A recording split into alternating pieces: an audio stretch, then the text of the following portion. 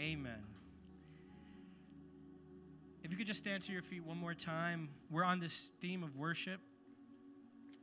And I just thank God for the beautiful worship that we've been able to enter in these past 2 weeks as we speak about worship.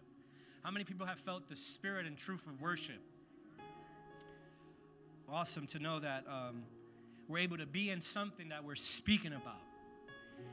And we're going to read from John chapter 4, verses 23 and 24. This text is coming from, or these two verses is coming from a passage of scripture that we read last week. I'm not going to go into the whole context of last week of these verses, but we're gonna pull from them something that Jesus says, and then we're going to go to John chapter 12. We're going to read verses 1 through 7, okay? So I'm just using the first verses kind of to help us transition into today.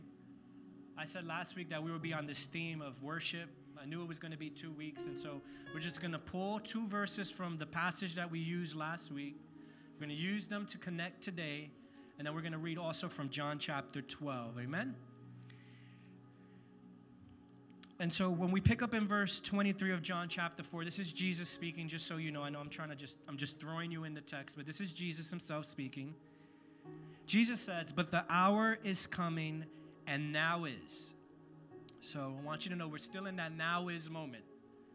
This was said 2,000 years ago, but we're still somehow presently connected to these words and this time. The hour is coming. This is what Jesus says to the Samaritan woman who he's met at the well and has offered her living water.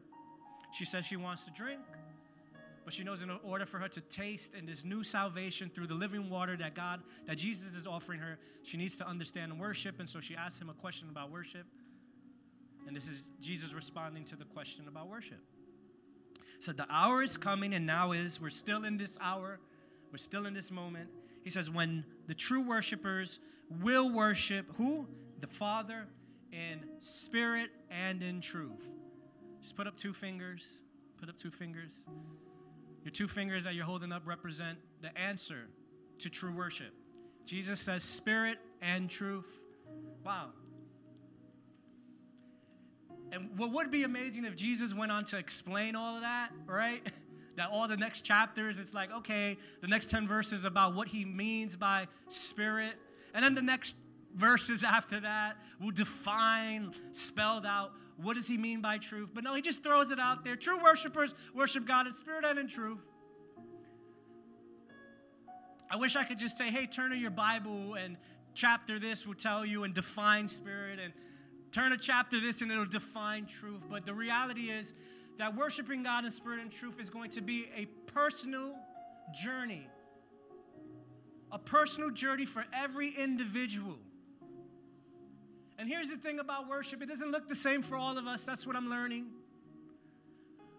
I'm realizing that worship is not something to be copied, so to say. Here's another truth about worship. You can't borrow worship. You can't borrow someone else's worship if you don't want to worship. We can borrow songs from each other and we can sing them corporately. But true worship cannot be borrowed. If you're not in a spirit of worship, there's no way to borrow worship. You can't rent worship either for $9.95. You can't purchase that on Amazon Prime for the month. You know, God's been good to me, so I'm just going to I'm going to rent some praise for this month. But discovering the spirit and truth of worship is going to be the journey of a lifetime that you live as you pursue Jesus. And if you want to say, okay, well, what verse of the Bible tells me and explains spirit and truth? You're going to realize that that's going to be a journey too. That from the beginning to the end of the book, the Bible that we have, it's a story about true worship in spirit and truth. And so you're going to have to pursue worship in your own life, and you're going to have to pursue what God means by spirit and truth as you look through scriptures. So I'm just trying to help you over these 2 weeks. It's impossible. This is going to take a journey of a lifetime. There's no way I could really do justice to explaining worship. I mean, worship goes so deep, I can't even understand it really for you. It's something that I'm going to have to pursue as I pursue God. And God will reveal things about spirit and truth of worship. But we'll try, all right? Amen? We want to try? There's some things that could help us. We don't have to be completely in the dark. And now let's go to John chapter 12, verses 1 through 7, and then we'll, 1 through 8, I'm sorry. 1 through 8. And the text that we're going to read right now, I think, is one of the greatest displays that we have captured in our Bibles of someone who worships Jesus in spirit and in truth. Okay? I believe this passage of Scripture captures the extravagance and the purity of worshiping God in spirit and in truth. John chapter 12, beginning at verse 1. It reads, "Then 6 days before the Passover, Jesus came to Bethany, where Lazarus, who had been dead, whom he had raised from the dead. There they made him a supper, and Martha served. But Lazarus was the one who sat at the table with him." Look at verse 3. "Then Mary took a pound of very costly oil of spikenard, anointed the feet of Jesus, and wiped his feet with her hair. And the house was filled with the fragrance of the oil. But one of his disciples, and it's going to tell you who, Judas Iscariot." Now, who's Judas? We know later on that Judas would be the betrayer. He would be the one to sell Jesus out for some money, betray him with the kiss. But one of his disciples, Judas Iscariot, Simon's son, who would betray him, said, "Why was this fragrant oil not sold for 300 denarii and given to the poor?" It's like, this woman's crazy. We'll talk about that a little later. This he said, not that he cared for the poor, but because he was a thief and had the money box. He was the treasurer of Jesus' church. The treasurer was a thief. It says, and he used to take what was put in it. Oh my goodness. This was Judas. But Jesus said, "Let her alone. She has kept this day for the day of my burial. For the poor," this is verse 8, "for the poor you will have with you always, but me you do not have always." Amen. God bless you. You guys may be seated.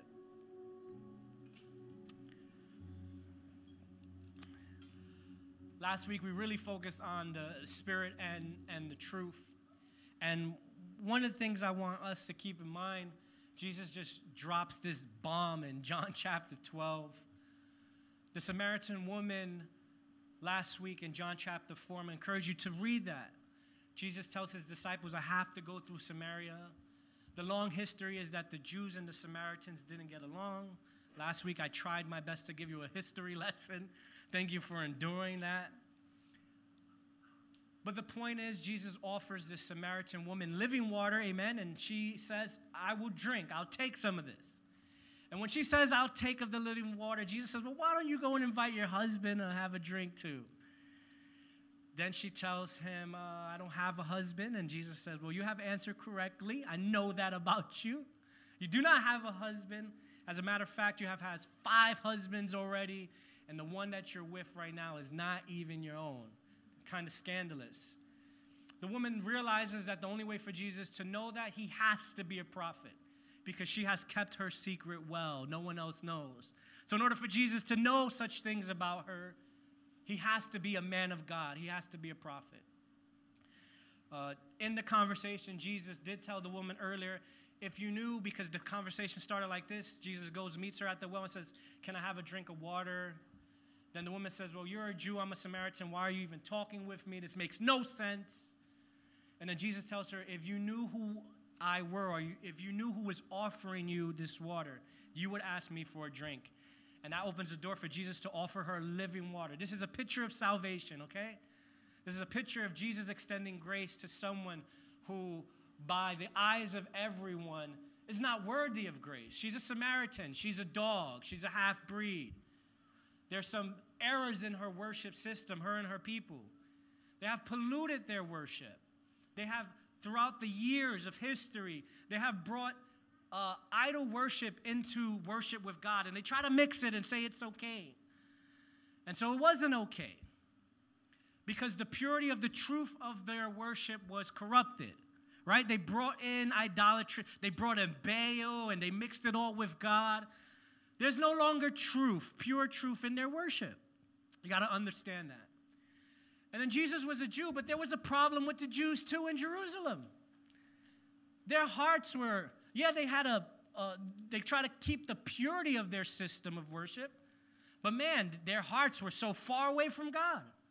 They did it religiously, and they did it right, and they didn't contaminate the worship system by bringing in false gods, but their hearts were so far away. And so when we read in John 4 that Jesus says true worshipers need to worship God in spirit and in truth, what you need to understand is this. Jesus is literally addressing the worship system of the Samaritans and the Jews. And he's addressing their failure in both. So I'm going to ask you guys a question. The Samaritans, if you had to answer what went wrong with their worship system, would you say it was the spirit of their worship or the truth of their worship? The truth of their worship is where they went wrong. Now, you also have to understand when Jesus says spirit and truth, the spirit part, he's referring to the heart of man. The passion of man to worship God. And so, yes, the Samaritans did have passion, did have heart. They were committed to worshiping God faithfully. They were all in, but the problem was they were all in with truth being corrupted in their worship. And so that didn't work. And so when Jesus says true worshipers have to worship in both spirit and in truth, he's trying to correct their worship. He's like, you guys got the spirit, you Samaritans, but something went wrong with your truth. Is that understood? Now let's think about the Jews in Jerusalem. Because Jesus told her the time is coming where you're not going to worship on this mountain, and they were standing in Samaria. He's addressing their worship system. He goes, but you're also not going to worship in Jerusalem either. And that's when he says the hour is coming, and now is where true worshipers worship the Father. Where? In spirit and in truth. And so what was the problem with the Jews? If I ask you another question, well, what went wrong with the Jews and the Pharisees and the people at the temple? They were doing the prayers all right. They were acknowledging God. They were fasting. There's scriptural evidence throughout the Gospels. They had a temple. They had an offering system. The system was right. But Jesus says to them, they worship me with their lips, but their hearts are what? Far from me. So what would you say is the problem with the worship system of the Jews? Is it the spirit or is it the truth? It's the spirit. Their hearts weren't right. And so now all of a sudden Jesus says, here's the answer to fixing your worship. The answer is you got to worship God in spirit and in truth. Great, Jesus, can you define that? It's really hard just to pull one single passage of Scripture to do that. This is why worshiping God in spirit and truth is going to be your life journey of discovery. As you get closer to God, God will reveal to you about the spirit and truth of worship. But it's not just going to be a personal journey that he leaves you to figure out on your own, like just wander out into the woods and push until you learn spirit and truth worship. No. It's through a journey of the Word of God. And that's a difficult journey. It's not easy to try to find the spirit and truth of worship. But he says, to get worship right, spirit and truth. And he just hangs everything on this. Proper worship, spirit and truth. Do you know Jesus did this before? When they asked Jesus, hey, what's the greatest commandment? You know what Jesus said? He responds in Matthew chapter 22, the first is this, love your God with all of your heart, your soul, and your mind. He goes, and the second is like it. And love your neighbor as yourself. And then he goes on to say, on these two commandments hang all of the law and all of the prophets. Do this again, too. So the greatest commandment is loving God with all that you have and loving your neighbor as you love yourself. Great. Is there a verse now that follows that says, hey, this is how you love God with all your heart, mind, soul, and spirit? Is there a verse now that says, hey, and this is how you love your neighbor? This will be a journey of a lifetime for us as we pursue to love God and pursue to love our neighbor. But again, God doesn't send you out into the woods to figure that out by yourself. The Word of God itself, a journey through the Scriptures, will teach you what it means to love God and what it means to love your neighbor. And a matter of fact, he says, all of the law and all that the prophets spoke about, that is how you understand how to love God and love your neighbor. All of it was culminating to loving God and loving your neighbor as yourself. Who's ready for the task? Who has said, I'm going to love God with all my heart, mind, soul, and spirit? Who has said, I'm going to love my neighbor as yourself? If you try to do that on your own understanding, if you try to do that on your own moral standards, I can promise you, we will fail. It has to be a lifelong pursuit, and that you have to journey through Scripture. Because why? The whole law and everything that the prophets spoke about, that was them teaching you how to love God and love your neighbor. But he just summed it up in two. And so the same is true when the issue of worship is brought to Jesus. Well, how do I worship then? He says spirit and truth. Well, how do I understand spirit and truth? It's a lifelong pursuit. And it's a pursuit that you're going to have to look through Scripture. And that's today what I hope to kind of do with you. So let me give you an example of my worship being wrong in spirit and in truth. What if I came in here and I got up and say, we're going to worship God and I'm going to pray right now and I'm going to give God all the glory, right? I'm going to give God all the glory. I'm going to worship God. How many people have come to the church and said, I'm coming to worship?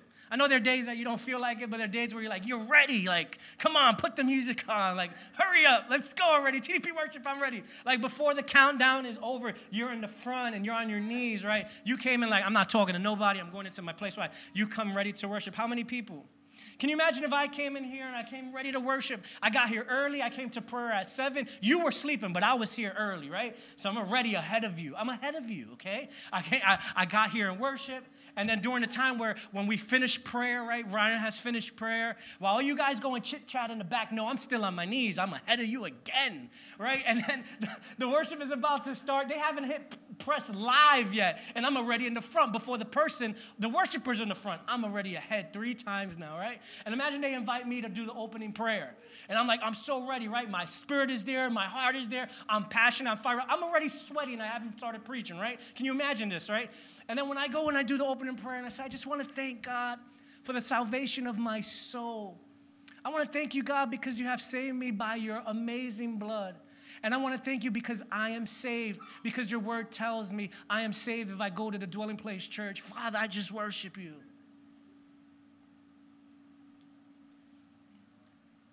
Can you imagine if I said that? I thank you, God, because you saved me by your blood, and I thank you because I'm saved because I go to the Dwelling Place Church. Can you imagine what God would do in heaven? He'd be like, He would say, I'm so glad, Ezekiel, you have the spirit to worship, but there's something wrong about the truth of your worship. You think you're saved because of my blood and the church you go to. And so that would be an error in my worship system. Imagine I live my life thinking that I'm saved because of the church that I go to. That I'm saved because of Christ's blood and because I rep TDP. No, that would be wrong. Now, could you imagine if the same thing happened? I get here and I'm like, I'm here for prayer. Oh, it's time to worship. Fine, Ryan asked me to do the opening prayer. And then I get up here and say, oh, I just want to come before you and present the service in prayer. I thank God who has saved me, and I know that I'm saved by the blood of Jesus alone. And then I went and sat down. You want to know what would also happen? God will look in heaven and be like, well, that's very true, but your heart is far from me. And there you have an example of where I either went wrong in the spirit of my worship, my heart, or I went wrong in the truth of my worship and my understanding of God and his relationship to me. And so what's so important then that we understand that worship has to do with our hearts being right before God and also doing it in the truth of God's revelation of himself. We don't get to make up who God is. We don't get to make up how God saves us. We don't get to make up the nature of God. We don't get to make God more angry than he is. We don't get to make up God being less merciful than he is. We don't get to make up God being less righteous than he is. We don't get to do that. Scripture tells us the truth of all who God is. And so when we worship God, we must worship under the truth of who Scripture says he is. So that helps us when we worship be in truth. And so I got to know God in Scripture so that when I go to worship him, whether in song or whether through the expression of my life, I'm not doing it with a corrupt understanding of who God is. And then I got to also make sure that I'm not doing this because, my parent has my arm tied behind my back. Say, you better sing. I mean, if you have a child, it's good that you do that sometimes to kind of just teach them. But eventually they're going to have to want to worship on their own. Amen? And so if we're here forced, if you're here because you feel like you have to be here, then I think you have to present your heart to God. Amen? Now let's give a definition of worship. This is the definition I gave you last week.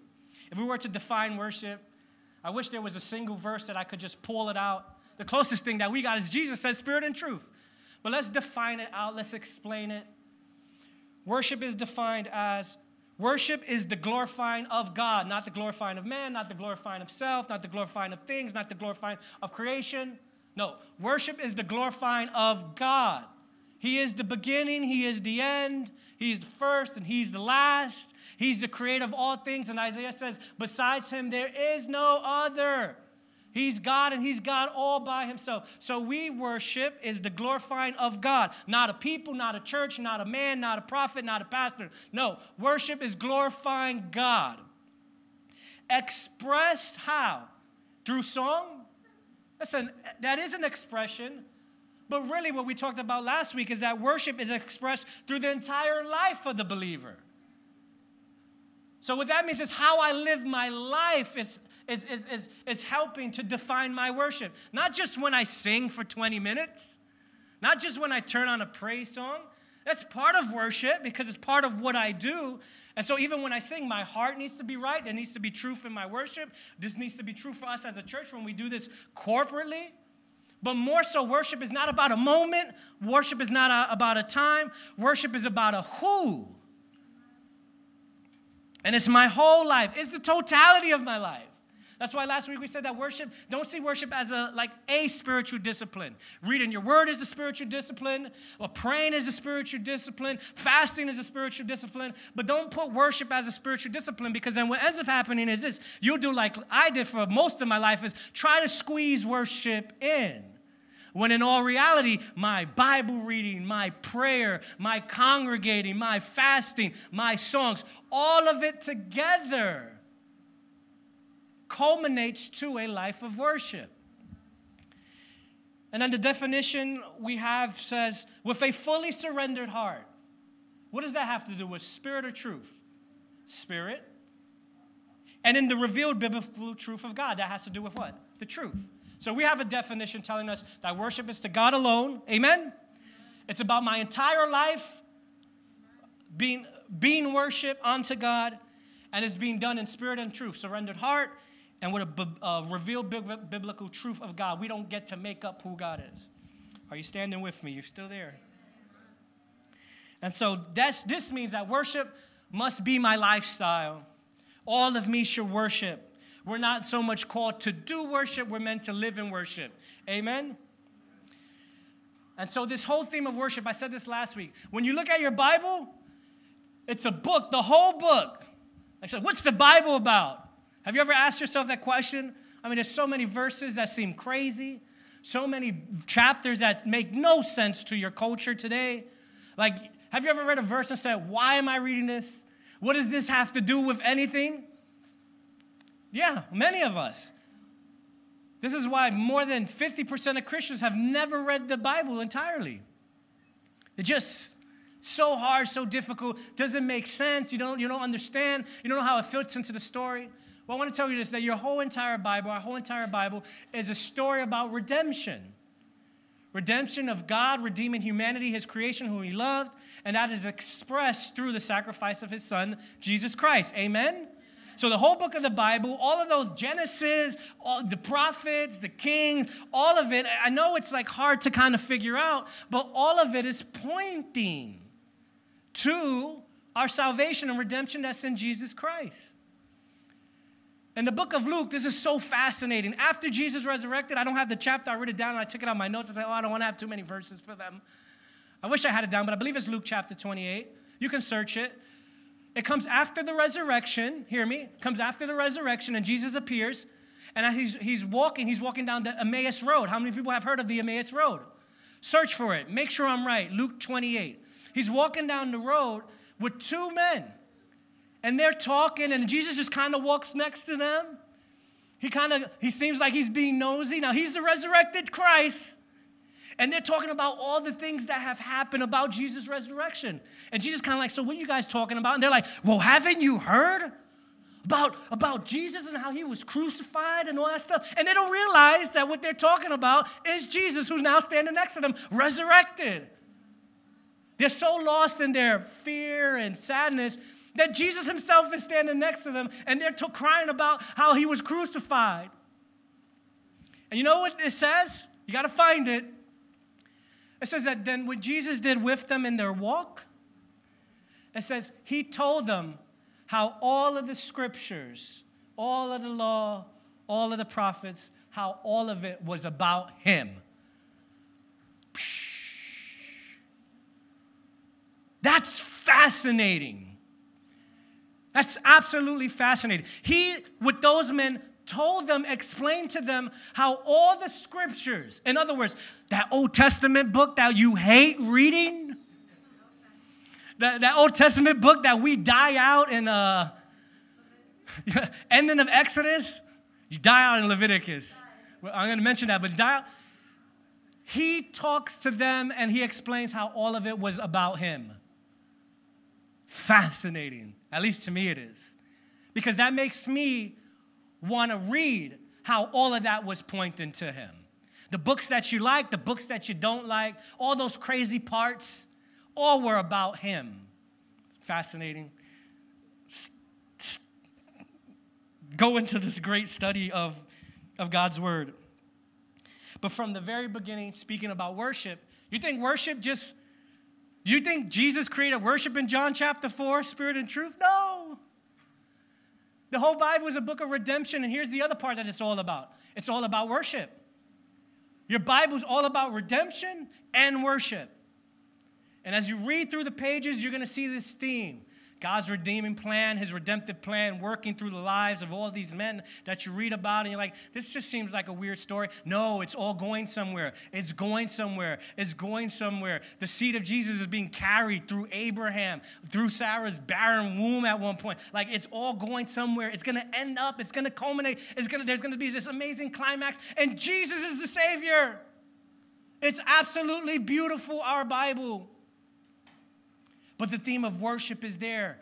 God, creator of heaven and earth, and him choosing a people. But in order for them to be in their grace and their salvation and their deliverance and all these great things that God has for them as his people, that all hangs on their worship. It's like God has a creation. He's created us for worship. And so you see these themes, you see this theme, underlying theme of the Bible. And so right in the very beginning, within the first 4 pages of our Bible, we are introduced to the theme of worship. Now, is worship about a song? Please say no. Is worship about a song only? No. Worship is about a lifestyle. So whether I sing a song, that's included in my worship. What about offering? Offering is also part of our worship. Our preaching, all that we do, how you live your life is all part of your worship. So when you read stuff in the Bible that says, oh, and now this person presented an offering, I want you to take away the normal thinking like, oh, it's worship, it's offering time. I wonder when they're going to get to worship. No, you got to understand that even the offering was understood as worship, clearly. Now, in the first 4 pages of our Bible, when you get to Genesis chapter 4, we're introduced to something special. Now, I told you worship is deep. Spirit and truth means so much. But there is something foundational to true worship, and that's what I want to capture today. Let's look at Genesis chapter 4, verses 3 to 7. How many people heard the children's story of Cain and Abel? Right? You think Cain and Abel is a TDP Kids story. No! It's not just a kiddie story.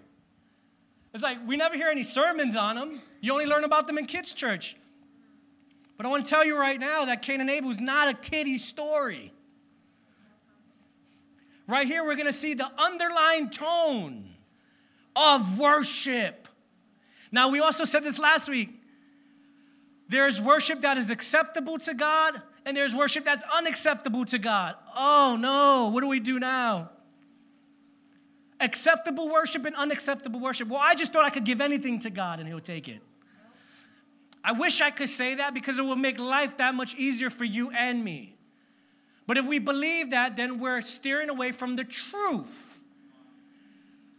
And so, yeah, I might have the heart and I just want to do anything and give anything, but there's a truth that's revealed in Scripture about who God is. So that means I can't just give anything, because if I do, then I become like the Samaritans. And so if I'm a believer, and we say, I live to worship. How many of you say, I live to worship? We live to worship you, I live, right? We got songs that say, we live to worship. Well, that's good because Jesus requires worship. I'm glad you live to worship because God lives to be worshiped. So this could be a perfect pair if worship is done right. And so if you live to worship and God lives to be worshiped, then we got to know what is acceptable and what's not. Because what a shame would it be if you lived to worship, but everything that you offered, God didn't accept? What if everything I brought to God, he wasn't accepting it? That's a hard reality.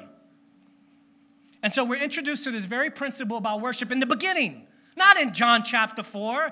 Not in the New Testament all of a sudden. It's like, let me tell you what worship is about. In the very beginning, we learned that there is acceptable worship and unacceptable worship. In other words, there's worship that God receives and worship that God rejects. And so we want to make sure that since we live to worship, that we're bringing something that is pleasing to God. Look at this.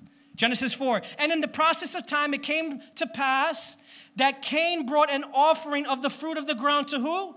To the Lord. Now, don't think of this as offering time. Think of this as what? Worship time, right? So in the process of time, it came to pass that Cain came worshiping of the fruit of the ground to the Lord. Now look at verse 4. Abel also brought of the firstborn of his flock and of their fat. Weird, right? And look what it says. And the Lord respected Abel in his offering, but he did not respect Cain and his offering. What does this mean? God saw Abel's worship as acceptable, and God saw Cain's worship as unacceptable. He respected Abel's, rejected Cain's. It goes on to say in verse 6, so the Lord said to Cain, why are you angry? Oh, hold on, I skipped something. Verse 5, but he did not respect Cain and his offering, and Cain was very angry, and his countenance fell. So the Lord said to Cain, why are you angry, and why has your countenance fallen? Look what it goes on to say. If you do well, or in some of your translations will say this, if you do what is right, will you not be accepted? And if you do not do well, sin lies at the door and its desire is for you, but you should rule all over it. The way the story ends, Cain spirals in his anger and in his rage. And what does he do? He kills his brother Abel in the field. But the question to answer is, why did God respect and receive Abel's worship, but he rejected Cain's? I wish the next verses just told you, because here God tells Cain, if you do what is right. I'm thinking the next verses are going to explain that. Clearly, there was something right about Abel's and something wrong about Cain's. What are the verses that follow that tell us and write it out? This is why I told you, Understanding worship, the spirit and truth of worship, is going to be a lifetime of discovery. And you're going to have to search deeper in Scripture. There's really not one verse to explain it for you. But what we do have is these clues. We have scriptural clues. Clearly, there was something different between Cain and Abel. Due to, again, there's always this comparison. There's these two things going on. You have an offering or worship that God receives from Abel, one that he rejects. Unacceptable. I don't want this. Come on, God, give the guy a break. At least he worshiped. At least he brought something. This is why I was telling you, we have to know that we can't just bring anything to God, and just because we brought it, then God has to take it. I wish it worked that way. I would be so much a better worshiper if it was that way. But it's not in the truth of God's word. Is this hard to hear? That God actually rejected a man's worship? He was bringing it to the right Lord. He wasn't bringing this offering of Baal. He wasn't, presenting his offering to some false god. No, he brought it to God, but God rejected it. Cain brought it to God, and God received it. So our only clues are to look at the kinds of offering. You got to do. We got to dig. We got to look. And here we're going to see something foundational. When we look at the offerings, we're going to see a principle about worship, and this is a principle I want to get at. What does Cain bring? Cain, like his father Adam, becomes a tiller of the ground, and the Bible says that he brought an offering from the crops of the ground. What did Cain do in order to produce that? He actually had to work the ground, right? He had to work the ground. Actually, if you read the chapter before in Genesis chapter 3, God curses the ground because of Adam's disobedience. And he tells Adam, now from the sweat of your brow, in thorns and thistles, are you going to reap a harvest from the ground. So that makes you... That gives you the awareness that if Adam had to work hard now, harder than before, because as a consequence of his disobedience to God, just to produce a crop, can you imagine all the work that Cain had to go through to bring that offering? God, cut the guy some slack. Can you imagine the thorns in Cain's fingers? Can you imagine all the sweat from his brow in order to bring this offering, and then God rejects it? Come on, God. How many of you sometimes feel you have worked so hard to bring worship? Now look at Abel. What does Abel do? Abel was a tender of sheep. He was a shepherd. And when he goes to bring his offering to God, you know what he does? He takes one of his animals, he sacrifices it, kills it, and presents that as an offering, and God receives it. So a principle is established here. This is also a picture. This is beautiful. This is also a picture of how we're made right with God. Cain brought something from the works of his hand. Abel brought something in sacrifice. Do you see a picture here?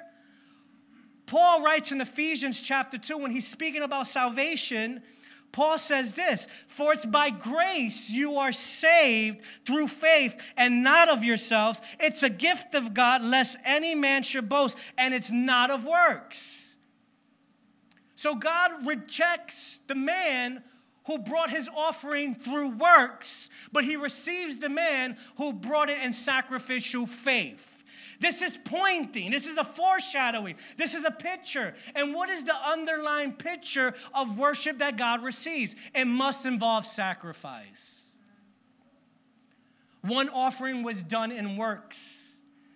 Our salvation is not merited to us because of our works, because of our good deeds, because of our toils, because of our own righteousness, because of how much we try to be right before God. And so Cain is actually foreshadowing a salvation that does not come by works, but Abel's worship is a foreshadowing of God receiving us through a sacrifice. That's amazing. And now you got this principle. That within true worship, sacrifice is somewhere at the foundation. Okay? Another passage that's very interesting as we travel through this long journey through Scripture. How many of us know that God, right? Abraham was given a son of promise. This was not Abraham's seed. This was God's seed placed in Sarah's womb. How many people know that? There was nothing wrong with Abram because when Sarah said, hey, just sleep with our servant, she was able to get pregnant. So there was nothing wrong with Abraham's seed. It was fine. It produced a son and they called him Ishmael. So a lot of people will say things like, oh, Abraham could not have children. What you mean? He got Ishmael. There's nothing wrong there. The problem was Sarah's barren womb. But the promise spoken was God's seed placed in Sarah's womb. And so we know that she gives birth to the son. The son of promise is Isaac. He's the son of promise. And they're rejoicing. They laugh, right? Sarah laughs again, and it's beautiful. And then you know what God tells Abraham to do? He tells him to now sacrifice his son. This sounds crazy. This sounds absolutely crazy. God, why would you even do that? We just waited. Just waited 25 years on a promise, and now that I have it, now I got to sacrifice him? God, you are losing your mind. Right? This doesn't make sense. Why would you do that? But this is what God requires of Abram. And the Bible tells us that Abram moves in faith. Look at, again, the principle. He moves in sacrificial faith. And so Abram goes with two of his servants, and they're going to go to a mountain. He has Isaac with the wood on his own back, which is a foreshadowing of Jesus carrying his own cross. Those are pictures here. He puts the wood on Isaac's back, and he's getting ready to go up the mountain. And look what he says. Look how he describes this. He's literally going to sacrifice his son. How many of you would go and sacrifice your son? Because God told you to. You waited 25 years on a promise, and now God's asking you to sacrifice the promise. Look how Abraham describes this moment. How would you describe this moment? What would you call this? What would you tell your servants when they say, where are you going? This is hell. This is terrible. This is going to be the worst day of my life. That's how I would describe that moment. I would say, I can't believe God. I would tell the servants, I don't understand why I'm doing this.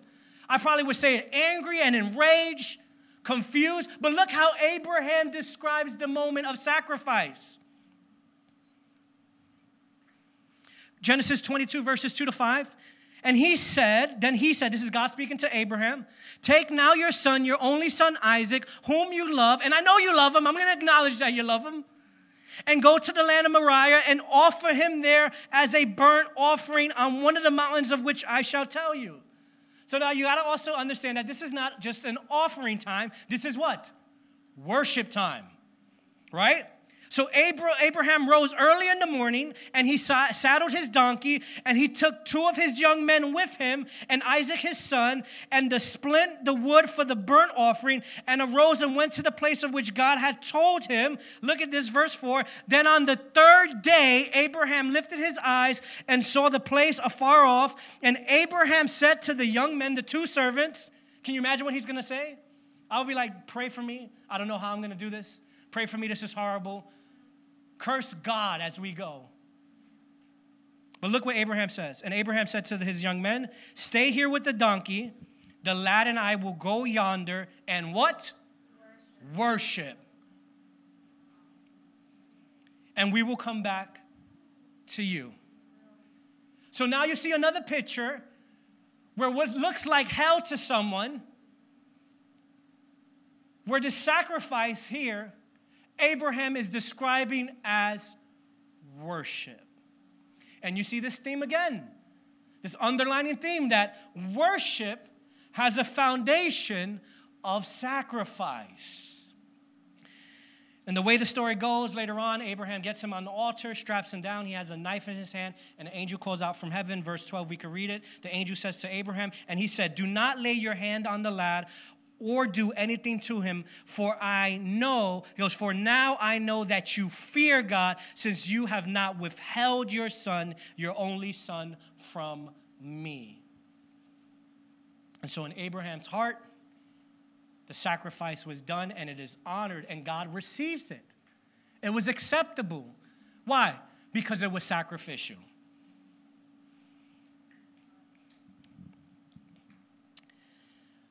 Long story continues. From Abraham, you get Isaac. From Isaac, you get Jacob. From Jacob, you get the 12 sons. Eventually, long story short, they become enslaved as a nation in Egypt. They're in bondage. Pharaoh is the king. They are working to build the cities of Ramses for him. It's 400 years, a total of 10 generations in slavery. Can you imagine what the Hebrews saw around them as God? polytheistic and worship was Egypt. And they had a god of the sun, they had a god of this and a god of that. And so the way how the Egyptians would show and reveal God was through statues and through images. And so they would worship the statues and worship the idols because the idols to them were gods. And can you imagine now the Hebrew people, 10 generations born in slavery, how their picture of God is what? A statue and an idol. And so God comes and chooses Moses as a deliverer to send to Pharaoh to command him to let the people go. And it's a story of deliverance, right? It's a story of salvation. Many of us know this story, right? It's also a picture of God's grace later on to save his people who cry out to him that have been afflicted. This is a picture. It's a shadowing. It's pointing. Again, I told you, all of the passages of Scripture are pointing to something, to the revelation of Jesus Christ. Don't fall asleep yet. It's okay. And so what does God tell Moses to tell Pharaoh? Hey, walk into Egypt, walk to the king, and tell him this. Exodus 8, verse 1. I love this passage. So remember I said the Bible is about two things, redemption and worship. Moses is coming to bring deliverance to the people. Look how he's supposed to speak to Pharaoh about it. Then the Lord said to Moses, this is Exodus chapter 8, verse 1. Then the Lord said to Moses, go to Pharaoh and say to him, this is what the Lord says. Let my people go so that they may worship me. So their deliverance and their freedom and their salvation is all about bringing them into a place of worship. So our salvation that we have today, the grace that we have and the redemption found through Jesus Christ is to bring us into a place of worship. Not just a discipline, but a lifestyle of worship. A life committed to worship. That's what the salvation is all about. And if we don't like worshiping here, I got bad news. When we get to heaven, it's about worship too. So if you have a hard time worshiping here, the last thing that I want is on that day, God says, you didn't worship me down here, so this ain't going to work out for you up here. Depart from me. I never knew you. Right? Wouldn't that be terrible if we gave worship and God wasn't accepting it the whole time? But God, I did a miracle. It was all unto worship for you. And I casted out demons, all in worship to you. And God says, depart from me. I never knew you. There was something wrong with the spirit or something wrong with the truth. And there was no sacrifice at the foundation of what you gave me. And so in Exodus chapter 20, 12 o'clock already. I'll move quick now. Exodus chapter 20, God now is going to reveal himself to the children of Israel. Moses takes them out. They're in the wilderness. God brings Moses up to Mount Sinai. Thunderings and lightnings. And God starts to speak to Moses. And here from the 10 Commandments, the first 3. Exodus 20, verses 1 through 6 say this. And God spoke all these words, saying, I am the Lord your God who brought you out of the land of Egypt. Who brought them out? God. Out of the house of bondage, referring to the Egyptians. You shall have, look, no other gods before me. He's trying to fix their worship system. Because remember, they were in Egypt for 400 years. To them, gods are statues, idols. And there's multiple gods. There's a god of this, god of that. And God's like, no, I'm going to fix this right now. I am the Lord your God who brought you out of the land of Egypt, out of the house of bondage. You shall have no other gods before me. He's trying to take their polytheistic understanding of God and bring it into a oneness of who God is. You shall not make for yourself a carved image or anything or any likeness of anything that is in heaven above or that is in the earth beneath or that is in the water and under the earth. You shall not bow down to them nor serve them. For I, the Lord your God, am a jealous God, visiting the iniquity of the fathers upon the children to the third and fourth generations of those who hate me, but showing mercy to thousands to those who love me and keep my commandments. And so he's like, you guys got deliverance? Let me fix your worship system. It's me alone, no statues. Don't make a statue of no sun. Don't make a statue of no cloud. Don't make a statue of no fish. Don't make a statue of no tree. Don't make a statue of anything that you saw, that you saw in Egypt. No. One God, me alone, I delivered you. You cannot make an image of me. No idols. How do you think this goes for the children of Israel? Terrible. Terrible. Moses is up in the mountain. God is actually writing the law on the tablets himself. It says the hand of God writes the commandments out. He's up there, for how long? 40 days. Moses goes up into the mountain. He hasn't come down. And you know what the people say? My goodness, what has happened to our brother? My man Mo, what happened? Where'd he go? Like, Mo's gone, and we don't know what has become of him. We need to make gods to go before us. Because they knew that Mo talked with God. And now Mo's gone, so God must be gone. And they're like, no, we want God. We don't care about Mo, but we want God back. They tell Aaron, Moses' brother, we don't know what happened to your brother, but hey, he's a man like us. We need God back. That's who we want back. So what can we do here to get God back? And as Moses is in the mountain receiving the law and the instruction about not making any images of God, that's exactly what they do. I mean, Moses hasn't even come down to give the commandments to be like, don't do this, and they've already done it. Look what it says. Exodus 34, verses 4 to 6. And he received, so what ends up happening is they say, let's make us a statue or something. We need God in front of us. They weren't even trying to make a different God. They were just trying to make an image of God. And so their heart wasn't wrong, but their truth was wrong. They shaped God into a statue. It says, and he received the gold from their hand, and he fashioned it with an engraved tool. And now Aaron's over here shaping the thing and made a molded calf. And look what they said. And they said, this is your God, O Israel, that brought you out of the land of Egypt. So when Aaron saw it, he built an altar before it, and Aaron made a proclamation and said, tomorrow is the feast of the Lord. So look at this. They got this golden calf. They're saying that tomorrow is a day of worship, and they're saying that this is the calf, this is the image of the God who took us out. They were worshiping the right God, trying to, but they worshiped him the wrong way. Tomorrow is the feast of the Lord. They rose up early the next day. They offered burnt offerings and brought peace offerings, and the people sat down to eat, drink, and rose up to play. And so they went into worship with God molded out as a calf. And God became very angry, came down. Worship was done wrong, and it led to a great slaughter of the people. The worship was worship to God, but it lost the truth, so therefore God rejected it. He couldn't receive it. So what is at the foundation of the worship that we've been looking at? There's a foundation of, yes, there's spirit and truth, but there's a foundation of sacrifice. Foundation of sacrifice. We opened up with John chapter 12, and we're going to close here.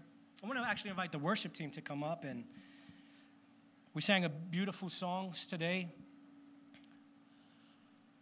I'd like for the worship team to kind of join as well. I know there's only 2 mics now, but and we'll end this with, I would like us to sing that first song that we sang. But I brought to you John chapter 12, and in the beginning of this message, I said that this sermon has highlighted what I believe the spirit and truth of worship.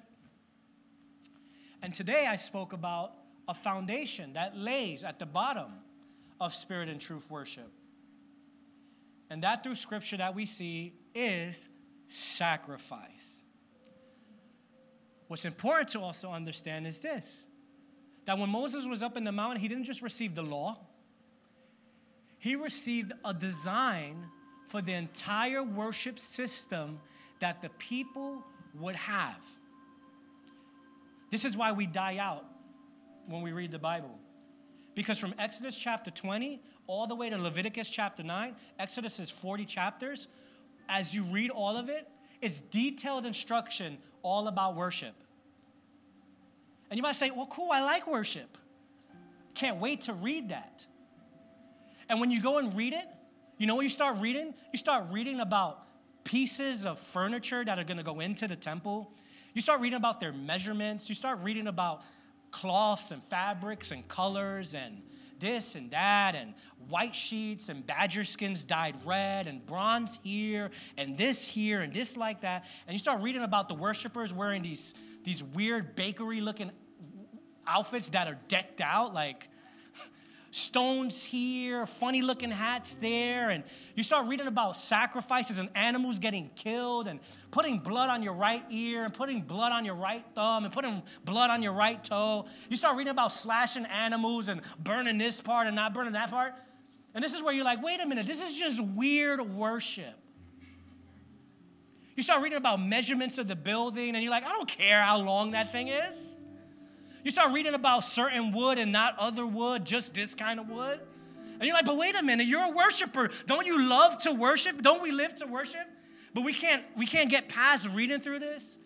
You start hearing about this offering and that offering, and a free will offering, and a wave offering, and a burnt offering, and this offering. And it's like, wait a minute, this is just too much for me. Because why? We don't even understand that. Do we do that type of worship? Do we come here with animals and slash them and put them on the altar? You start reading about certain pieces and where to put it, and on this side and on that side, and this thing needs to be positioned over here, and the people need to be positioned over there. It seems it's so detailed. What does this teach you? I want you to get a big picture here. It teaches us this about God. It teaches us that God absolutely cares about every single detail of worship. That's what it teaches you. That there's nothing that happens in worship that God does not care about. And the whole worship system was established around this building called the Tabernacle. And the whole nation, as they were out in the wilderness, their whole deliverance, their whole salvation, all revolved around their worship system of this tabernacle that makes no sense to you and me anymore. But it reveals something about the heart of God. That God absolutely cares about everything that happens in the name of worship. And if you disregard it, if you make that thing an inch smaller, he's not going to be happy. If he says use these stones and you try to bring in your own stone, he's not going to be happy. It's just showing you about the nature of God, that you just can't give to God anything. That he's prescribed worship. He's showed us how to worship. I just want to read this one thing. I know I said I was going to end. I was going to cut this out, but I'm not going to. From Exodus chapter 20 all the way to Leviticus chapter 9, everything is so detailed. In Exodus chapter 8, Moses has to take Aaron and his sons, and he consecrates them for the worship. They have to be anointed in order to worship. They have to be consecrated, set apart. And there's a special ceremony, and this is where you see Moses slashing this animal, they're slashing that animal. And as you're reading the chapter, here's the crazy part. You're reading all this stuff, and you're like, that's wild, that's crazy, that don't make no sense. But as you keep reading, the verses then say, as God commanded. Then Moses does this, shank, shank, dead animal, blood splattered over here, as God commanded. Put blood on your ear, blood goes on the ear, as God commanded. And everything that is done in the worship system is as God commands, not as man wills. As God wants, not as man thinks.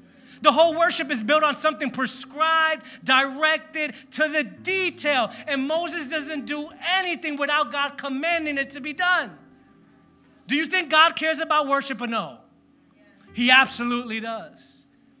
And so after all of that is done, Aaron's two sons who just been consecrated in Leviticus chapter 8. Look what happens in Leviticus chapter 10.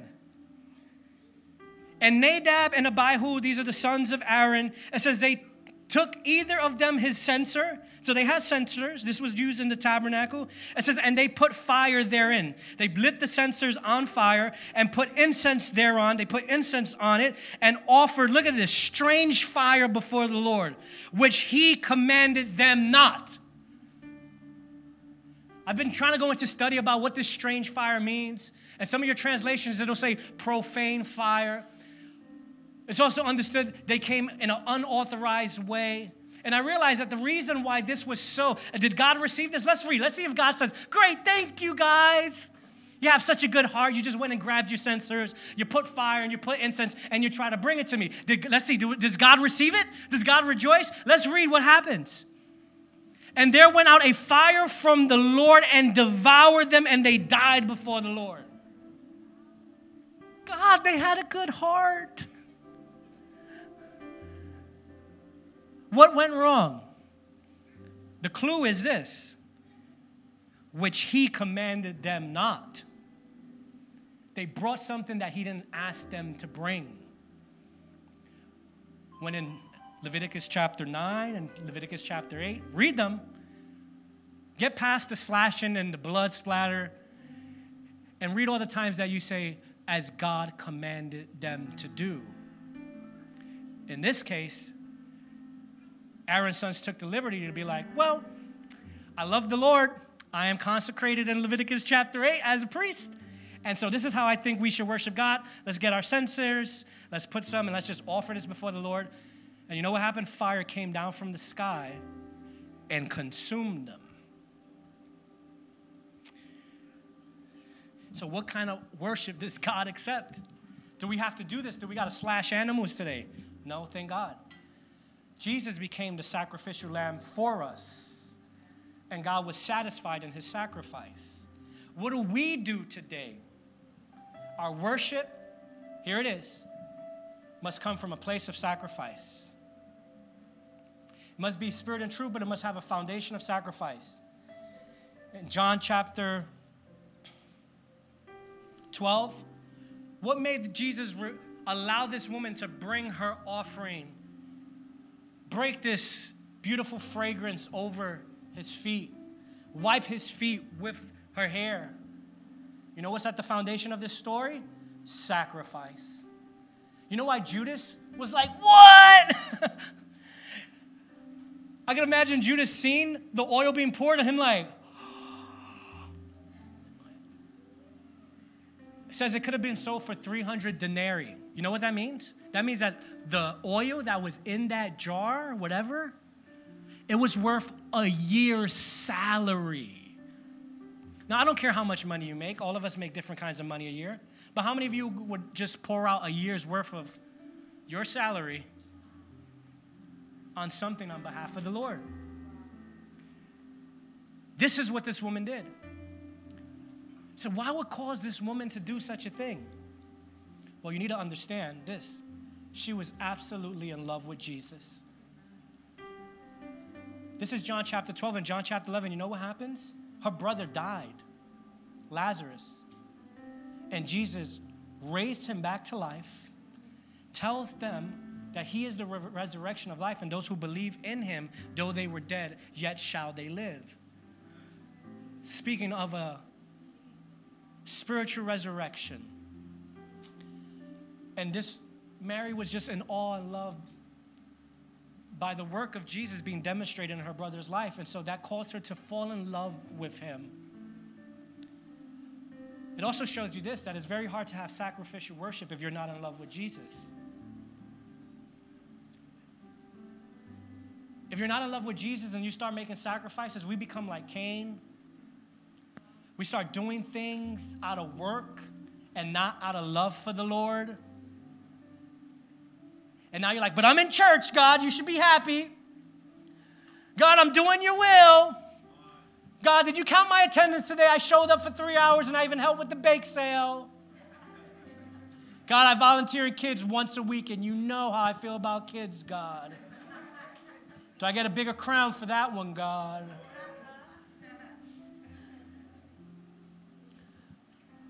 When you do that, that's no longer sacrifice. When you do that, that's work. That's human work and effort trying to merit a place with God that cannot be acquired through works. We can't boast about that before God. We don't realize that when we start trying to remind God of everything that we did for him, you think that's sacrifice? No, that's you just showing God your works before him, and it's like, that's not how this works. True worship, spirit and truth, begins with us being in love with Jesus. And not because he resurrected our dead brother, but because he's resurrected us through him. That's what, you know what that story's about? I'm sorry, I'm getting long-winded here. But that story was not to teach his church that they could raise the dead.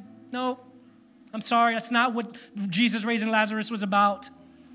It's not what that was not the main objective. Yes, we have power and we can do miracles, but the purpose of that story wasn't to teach you that you're going to start raising all dead people and go to graves and lift them up. That's not what the story's about.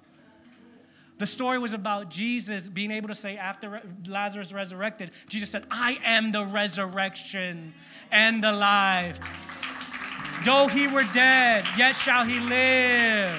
I'm your resurrection. So if you're in here today and say, well, Jesus didn't Jesus didn't give me that. It's not about what Jesus did for you in earthly terms. It's that Jesus is the resurrection of our lives, and we should be in love with him for that. And because of that love for Jesus, then you know what? Everything and anything, a year's wages, our entire lives should be laid as a living sacrifice before the Lord. And that's why Jesus said to the men, don't stop her, allow her. He was seeing her worship. You know, she humiliated herself by letting down her hair. That was uncustomary to do so. It was a shame for a woman to let down her hair in the presence of men. And this woman, in pure love and adoration for God, did not care, humiliated herself. She took the thing that probably had the most worth in her house, and she broke it over Jesus, let down her hair, all in love, sacrificial love for him, because he was worth it. He was worth it to her. And you know something that's true about worship? Worship is lonely. The deeper you go in worship, the more people will be like, what? You're going to do what? You're going to live how? You're not going to pursue your dreams anymore? You're going to do this thing that God told you? And the deeper you go in worship, the lonelier it will become. It got to a point where she was the only one at Jesus' feet, and the disciples were in the backdrop. And that's how life is. The more you pursue God, the deeper you go with him, you're going to see less and less people who you thought were disciples not understand your kind of worship, not understand your kind of sacrifice, not understand the life changes that you're making, not understanding the convictions of your heart that are being led by the Spirit of God. The deeper you go in worship, the further and further and further you will grow from people. The greatest form of worship ever demonstrated on earth was not this woman's. She foreshadowed it. Jesus actually said, she has done this to my burial. Oh my gosh. That tells you this, that her worship was prophetic. She had the Spirit because of her heart and everything she was willing to sacrifice, and she let down her hair, her heart, right? Her spirit was there. But there was truth in her worship because she anointed him for his resurrection that had not happened. His death hadn't even happened. She didn't come later after he died to anoint the body. She anointed him before. But she did it unto his death and his resurrection. She had prophetic revelation of who God was. And so you see in her worship, it's sacrificial. It's full of spirit. It's full of truth. And Jesus received that. But it also only happens when you love God. So how many times I come in here and my heart not loving God? This is when we fail at worship. And worship is about sacrifice. Here's another thing. The more we love God, we can say it as much as we want to, but the more we love God, the more sacrificial our lives will become. The sacrifice of your life is not a work. It's just evidence of real love for God. No one's going to make that. In a life that's really in love with God, no one's got to tell you to worship. The minute you were told and you had to do it, that became a work, no longer sacrificial. So it might sound good in the building because now more of us are singing, but if only more of us are singing because we were told we had to, that's the works, trying to produce a sacrifice. It's not coming out of sacrificial love. Real love, sacrifice runs out of. I'm going to close with the scriptures. We read them last week. I want you to see Romans 12, verses 1 through 2 different. To me, this captures the essence of spirit, truth, sacrifice, and this reinforces that worship is not to a certain day of the week, not to a certain time. Worship is not something that you start and that you finish. Worship is something that you live in. Remember I told you that our whole lives are about worship? Let's read Romans 12, verses 1 to 2. It's English Standard Version. Paul says, I appeal to you, brethren, brothers, by the mercies of God. Look at this. To present what? Your songs? Present your hymns? Present your church services? Present your Sundays? Present your Tuesdays? He says, present your bodies as a living sacrifice. And by bodies, he means lives. Present your lives as a living sacrifice. Holy and acceptable to God. Look at this, which is your spiritual worship. Your whole life must be reflecting worship, spiritual love, worship. Do not be conformed to this world, but be transformed by the renewal of your mind. By the testing, you may discern what is the will of God. Look at this. What is good and acceptable and perfect. What God said to Abel should echo to us. What God said to Cain. Cain, if you do what is right, if you simply do what is good, will you not be accepted? So this sermon is not to teach us how worship should look like on the outside. This is service. The sermon is not to teach you that we should all look the same in our worship. The sermon is to teach us that worship, true worship, begins with us really loving God. The world can't worship God. You know why? Because the world doesn't love God. This should let you know the world does not understand our worship. And this also lets you know that the world can't borrow worship. This also should help us know that we shouldn't create worship for people. You know, I wonder how many times we thought, well, you know what, maybe we should do worship this way because of the unbelievers that are going to come. Worship is not for people at all. Worship is for God. And only someone who's in love with Jesus can actually worship God. So we should never compromise the truth and the spirit of worship for someone who does not know God, because it is impossible for someone who doesn't know God to worship and understand worship. So when we think of worship and when we think of song and when we think of all these things in praise, know that it is unto God. Can they be affected by it? Yes. May they be affected by being in the presence of worship, but know that the worship is not for them. The worship is not for you and I. It's not to make us feel good. Worship is to ascribe glory to God with a fully surrendered heart and the revealed biblical truth of who God is. Today I invite you, not necessarily to worship, but to fall in love with Jesus. He is the resurrection of life. And when you fall in love with Jesus, your life will begin to automatically be a sacrificial worship unto him. Today, I want you to know that Jesus is our Savior. The whole Bible is a story about redemption of a Savior. The church doesn't save you. Your membership card doesn't save you. Team 7 doesn't save you. Volunteering doesn't save you. Singing doesn't save you. Preaching doesn't save you. Doing good work doesn't save you. Only the blood of Jesus saves you. Only the blood of Jesus saves you. Only the blood of Jesus saves us. And it's because of him, even when we die, he will resurrect us. It's promised in his word to do so. And we can spend eternity with God, our Heavenly Father, in worship. Not in a time of worship, but in a state of worship. So today I want to just invite you to trust Jesus who loves you. He is God our Father. He made the ultimate display of worship. He sacrificed himself. Talk about worship. Talk about worship. He laid his own life. No one put him on the altar. He put himself there. Jesus displayed worship before God, surrendering his will. Look, in the garden, said, not my will, but your will be done. He sacrificed his will. Real worship always has sacrifice. God bless you guys. I love you. I pray that you trust Jesus today. God bless you guys. Amen.